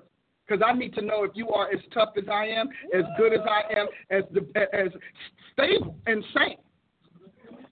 My folks know that this woman has been over First Fruits of Praise. I don't even know how long. I told her one time, don't ever start late. Don't ever start late. I'm telling you, we don't do that. And she agreed. Her mother raised her that way, so it worked out really well. You know, I felt like I got a little something. At least that was not a hard reason. She has been handling the children and 55 other things for over 15 years. I'm not going to blow off 15 years of excellence. That's right. For novelty. So I'm not doing that. But if you're going to do that, and I say that to them, if you're going to do that or you want to eventually get in that place, you got to make me look good. You got to make the leaders look good. You got to be able to trust the institution I set in place since you want to be part of it. Yeah. See, that stuff pastors don't say, and instead they just ignore you, or they fire you, or they demote you, put you off in some corner, and you go off thinking God has punished you and God has cursed you, instead of realizing that if we took time to say, I need you to recognize this is how I operate. God trusts this to me. You know, I got one rule. When people come to my organization, they learn very early, I don't give authority to anybody. Not mine. Now, I will share it. I'll delegate. But I'm going to be the only shot caller in this here thing. I'm going to be the only shot. I'm telling you. And I was like, I keep saying to God, why did you choose me? I was like this as a kid. Because you were like that as a kid. Because I was like, why is he choosing me? Because, I mean, when I started my sheep don't come. We are not the church of Laodicea. Sheep don't call the shots here. Now, I know that you all got a lot of Laodicean churches out there. God bless you. Work with them. Because Laodicean is just a biblical word for humanists. And culturists. So I'm not that. So I entertain counsel. I got a counselor. I entertain counsel. I love my people to show their brilliance to me. Show it off. Show it off. I am not offended. Rule your spirit. Exactly. And then I said, rule your spirit. And when they can't do something, I said, then go get it with your mantle. Work your mantle. Those are things, so that's why they're strong and powerful, because I don't have the whole ego trip. Well, I don't want people to think they're smarter than me. First of all, I'll just leave that. Is that going to happen? Because I gave everything for this, and God has rewarded me with some phenomenal things. But I just want you to know, and those of you who are out there who are real spiritual mothers, you need to stop letting your spiritual offspring call the shots. And you need to make them deliver, because if you're going to be, because I'm telling you, if they're there to siphon, they're there to harvest, then they better deliver. I don't have a problem, but you better be good. And when you fail, you know, y'all know me. When you fail, fix it and show me how well you fixed it. Yeah. Come on, show it off. Just go and do it. Yeah. But I need you to understand that all of you have indulged your mentees so that all they do is sit and look in your face. No, first of all, as a mentor, be the best. Absolutely. Always be at least two steps ahead of them. I'm probably about 10 ahead of them. I don't know. But at least be sufficiently enough ahead of them that they have something to leagues, thinking 10 leagues. Galaxy. Woo! Because, and do you know why? Because I will not stand up and fight for a God that's not worth my superiority, that's not worth my excellence, that's not worth my supremacy. I'm going to go over there. That's why people went over to them deities in the world, because they felt they were worth it. But I know for a fact Jesus Christ is not only worth it, but he has gifted me and impacted me to do it. So when I say Jesus is all that, people are going to want my Jesus because I'm all that. And I'm all that because I want to make sure people see nothing but the best of the best. That sloth and laziness and carrying on, we don't do that. What do you mean you're going to come when you get there? What do you mean you're going to show up at another day? What do you mean you got a better idea, you went a better way? Are you kidding me? And I was like, when I think about people treating God that way, yes, it grieves me. Doesn't it grieve you? I was like, this man can snap a finger, flick an eyelash, and we find a coffin. Can he? He can flick an eyelash. And you're like, I ate something. It's chocolate. And nobody knows the Heimlich maneuver. You're out. Out. Told the bone to stay in your throat. You're out. Oh. See, because God, I say these things that we will always live in God's mercy and understand that he has options and alternatives to his mercy. My God. And when we compel him to have to fall into those alternatives, we can't win. Paul said, I tried to fight him. I couldn't win. He was too strong. And I really want you to understand that if you're going to be a mentor and be something that your mentees want to model and not just emulate or be fascinated by. Some of these things, people are following you, calling you their mentor because they're fascinated. Yeah. Mm-hmm. Yeah. I told my people, don't be fascinated, because this treasure is in an earthen vessel. And honey, let me tell you something. It goes human on you in a minute. I work hard to make sure that I model the Jesus Christ brand of Christian ministry. He has a brand, he has a style, and I like it. I tell him at night, I say, you know what, Jesus, but I like it. Mm-hmm. I said, I really do. I like it. Come on, let's do some more. And, he started giving me all of these brandy new abilities. I said, well, God, I'm going to need some drills. He said, be careful what you pray for. Jesus. I said, I know, but I'm still going to need these drills. I mean, when it's all over, I'm still going to need them. And so I need you as mentors, fathers in the Lord.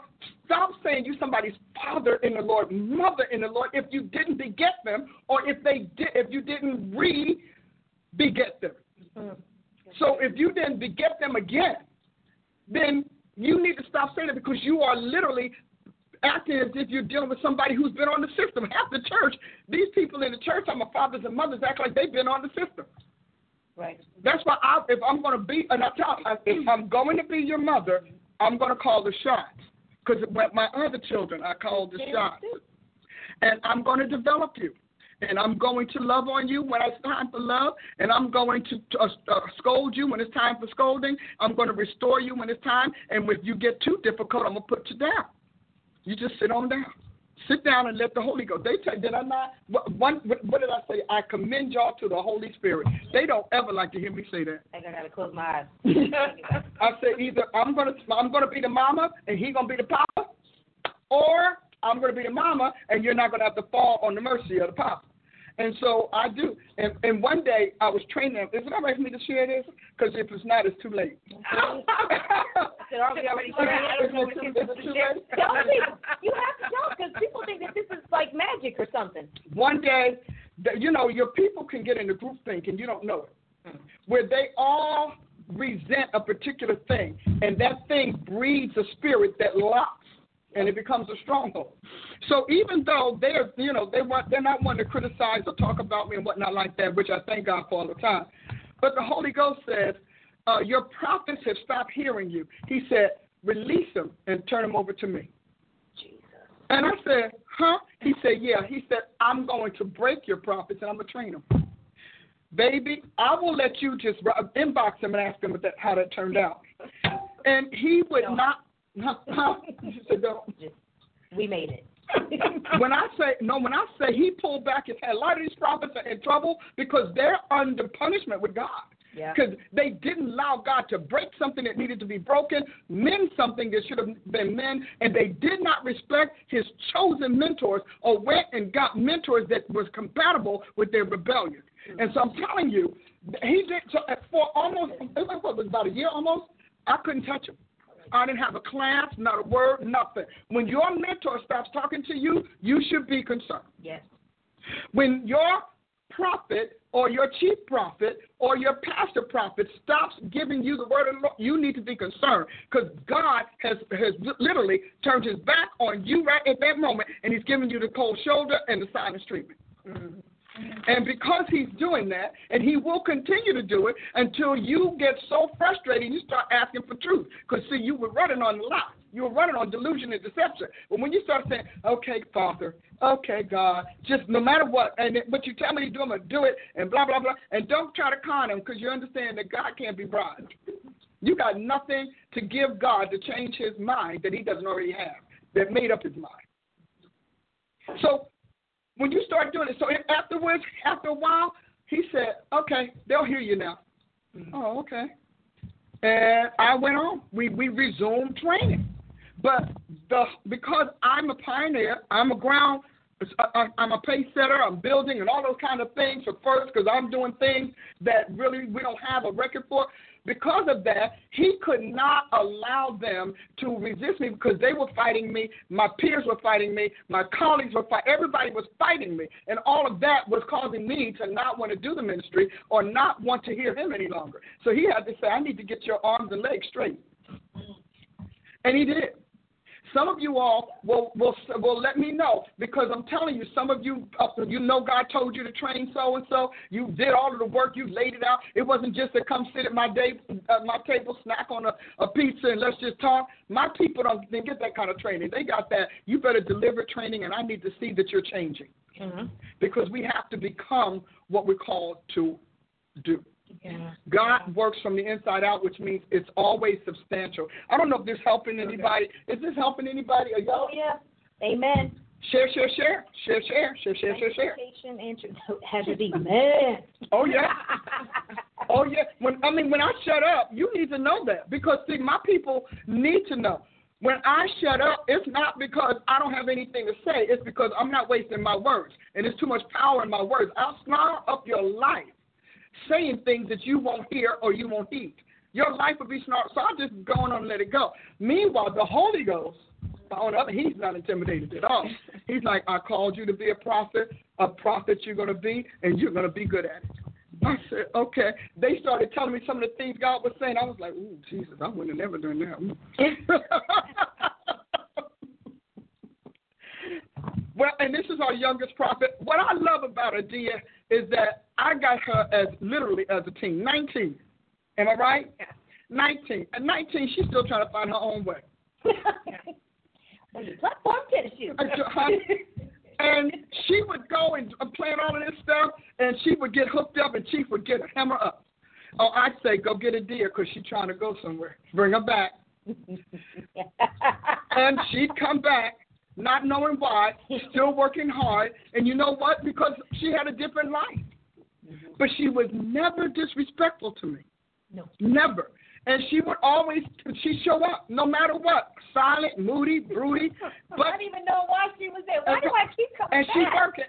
And for those of you who don't know her, Adia has an excellence chip that just is natural to her makeup. Mm-hmm. I mean, if anybody going to stand out, it's going to be Adia. And so, and all of them do, but everybody has their thing. What I liked about Ashley, I still love Ashley is going to be the governor. Absolutely.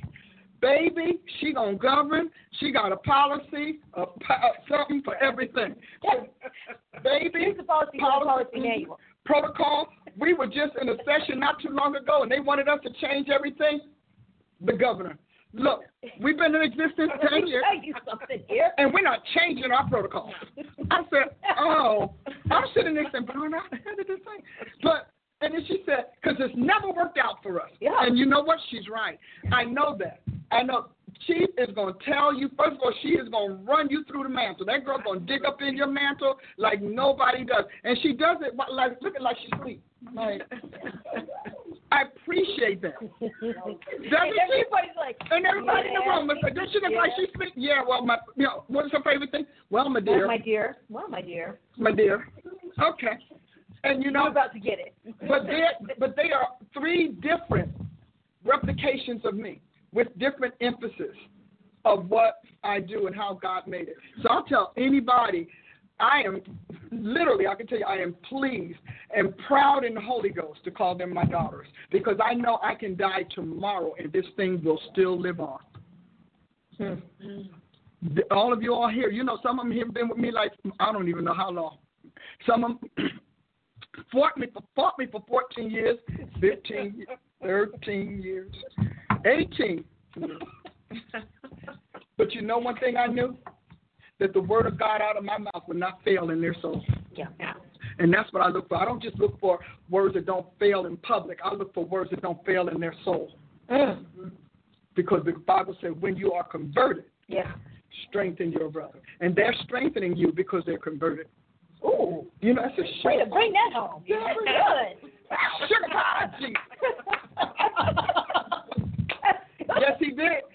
Because I want to, and I'm saying that, you know, I'm going to let you all speak on this. This week fell into another thing. But I just need you to understand that if your soul isn't converted, you will fail the Lord. With all the love and affection and appreciation, even reverence in your heart, you will fail the Lord. And the reason you will fail the Lord because you will take all of that love, affection, appreciation, and reverence and put it in a wonderful little box that is filed away for when I worship, when we're alone, when I'm in devotions. Meanwhile, everything outside that box has free reign. And it defines you. And you will go in that box when you're lonely. You'll go in that box if you are one of those people who are just regimented. I'm just going to give 3 scriptures a day, 2 songs, and a prayer. And so you will go in that box when you have need, when you are on demand, but you will never let that box change everything else about you. You know, people talk about all the time. I mean, I can't even tell you what they went through. Well, we just don't understand. I mean, why don't y'all do this? Why don't y'all do that? Why don't you? Why don't y'all date? They don't date because I'm not giving their husbands trash. And we thank you. See, I feel like if I kept them this way, then God got men that he kept like that for them. Thank you. Well, we need to make sure that the husband won't be disappointed either. Because I've got a lot of y'all spouses, when y'all got on the other side of I do. Wow. True. It was a different story. True. Did I go there? You went there. I know. Yes, I am. I'm like, Like, I get people to say, well, I got to do this. Like, trust me, you won't stay with me long. Because I'm going to keep preaching what is right. And you're going to want to do what's wrong. You understand that right and wrong don't get along. They usually have a separation. I'm like, because when I think about it, I'm going to do a whole show on dating. I'm going to tell you what dating really is. Because, see, some of you all think that that's supposed to be, you got pastors that's got you hooking up with nasty people, vile folks. They telling you it's okay because it's not good for you to be alone and everybody got needs. That's because they wish in their own heart. Because the Bible says as you speak out your mouth is what you feel in your heart. So they're letting you know even if they weren't married, they'd be doing what they're encouraging you to do. We got pastors telling same-sex folks to get married, marrying lesbians and gay men, and talking about, well, I think it's all right. How are you going to, you don't represent Jesus Christ. You can't because there's no gender for that.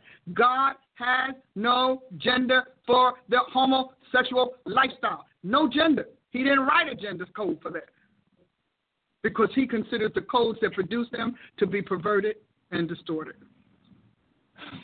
So for your pastor to put you together in sin and for your pastor to stamp your ticket to hell, you need to be concerned. Your ticket to hell. Did Did you want to say one blue? You could say a blue, or you could say you don't have a blue. Stars. Okay, a blue and a star. Did you want to say a blue? Hallelujah. Okay, there were so many good things today. I think I want to go back to, you talked about the link between adultery, fornication, bigamy, and homosexuality. Illicit sex is the link there. I love what you talked about right after that. You said sex is cursed outside of marriage, which we've talked about on this program before, but added to that today, that cursed because that's how Satan reproduces himself. That was good. And that was powerful to make that connection, because we've talked about that on this program, and I think connections are so important because they help you to articulate God's mind on things and help you understand his reasoning behind things, which I think is something that apostleship really brings. Like, that's the uniqueness to me of an apostle's mantle. They're helping you connect those dots and bring the reasoning. Why is God displeased with this particular thing? So I thought that was really powerful. Excellent commentary. The piece on cursing from earlier, as you were talking, I was looking up the origin of that word. And you know what's interesting? There's not enough time on this kind of program to go all into it, but some of the origins of that word go all the way back to the German word for penis, penetration, which of course is why the F word was associated with sexual, and not just sexual, but like crude sexuality. Well, like rape and sodomy and violation. It's actually a very disgusting word, which is why it ended up being termed inappropriate, coarse language for us. So I didn't even have time to really look into it because I was trying to finish that, because we can cover that. Yes, because it was interesting, but I just love when she says look up things, because usually when you do, you find, all of these reasons, because we so divorce what we do in our modern culture from its origins. Yes. But that's where that word comes from. Well, I'm glad. Make sure you do that, because now you all heard it here on the Paula Price Show, why the F word is so important to sexuality, but also why the media and arts and entertainment need to do it, because the spirits that are taking care of them are actually raping you. So they need that. That's why it sounds so much, and they work hard at it. So you are living that spiritual rape molestation all the time, because you think it was religion. See, she didn't use a scripture, church thing. It's not a religious thing. It really isn't. It has everything to do with the authority you give unclean spirits in your life and in the life of others. Because witchcraft is at the top of that, because they're working all sorts of arts, curious arts, sorcery and whatnot, then you need to understand all of those things are precursor to, to fallen deity sex. That's what they remember, the sons of God. Where did you think that came from?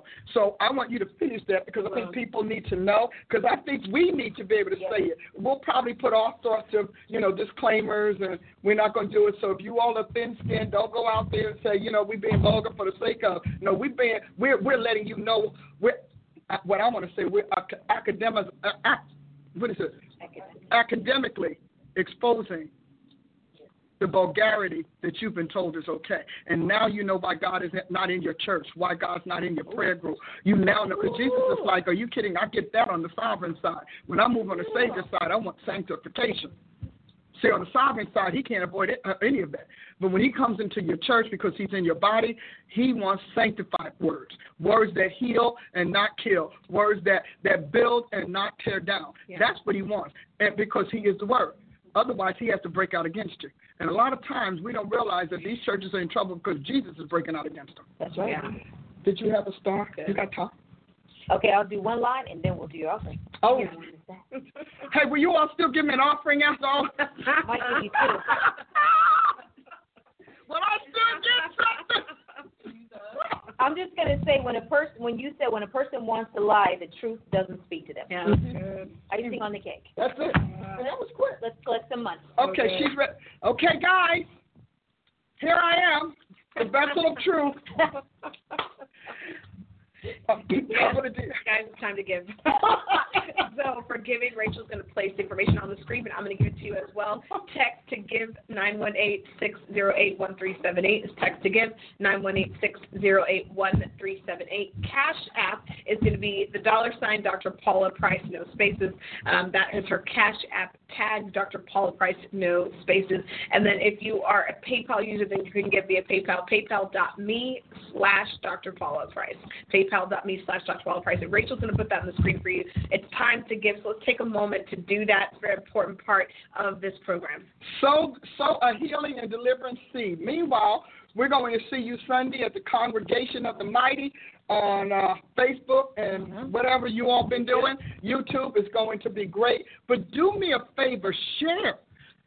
You know, they're pushing homosexuality in your school. You need to share the real part of it. And we'll talk about the health part.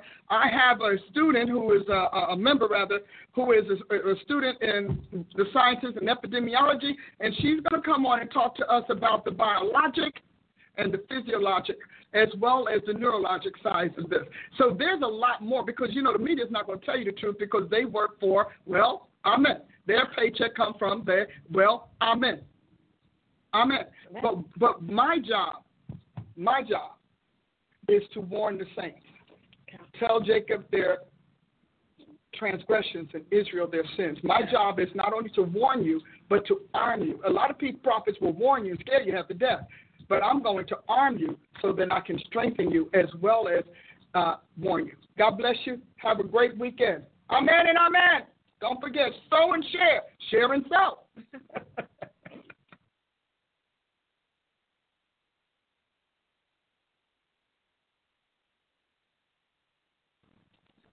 With Lucky Land Slots, you can get lucky just about anywhere. Dearly beloved, we are gathered here today to... Has anyone seen the bride and groom?